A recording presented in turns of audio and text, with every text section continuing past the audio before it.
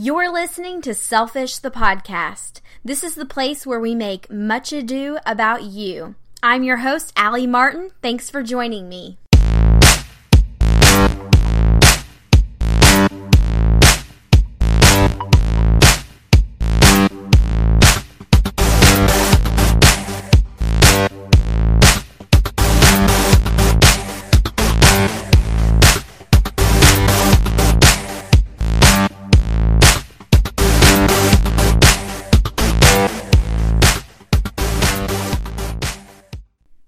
Written and recorded this first episode 3 times now. Hashtag problems of a perfectionist. I'm Allie Martin. I live in Louisville, Kentucky. I'm a Christian, a wife, and a mama to a Labradoodle named Henna Sue. When I made the decision to start Selfish, it was fueled by many different motivators.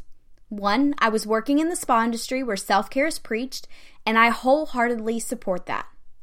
2, I had a radio show in college, and that was really fun. And 3, and probably the most important, I genuinely love hearing people's stories. So often we get stuck in the ruts and don't celebrate the wins. But when you look back on someone's entire journey, you see the purpose of those ruts and you can cheer on the victories. So really, this show is nowhere near what I thought it would become, but yet it's exactly what I wanted. I get to share with you some incredible journeys of some incredibly brave people. In the craziness of their ups and downs, they have shared how they went after their goals with intensity while not losing sight of themselves. One of my guests, Craig Willard, explained it in his interview this way. I like to use the analogy of a drill.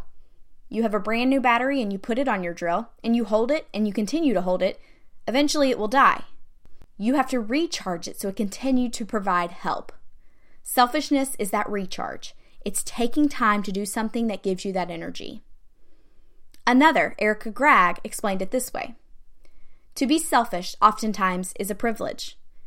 To have the time and resources, but to even have the knowledge that you know it's good and okay to take care of yourself. But truly, you must tap back into yourself and reconnect and discover what makes your soul sing.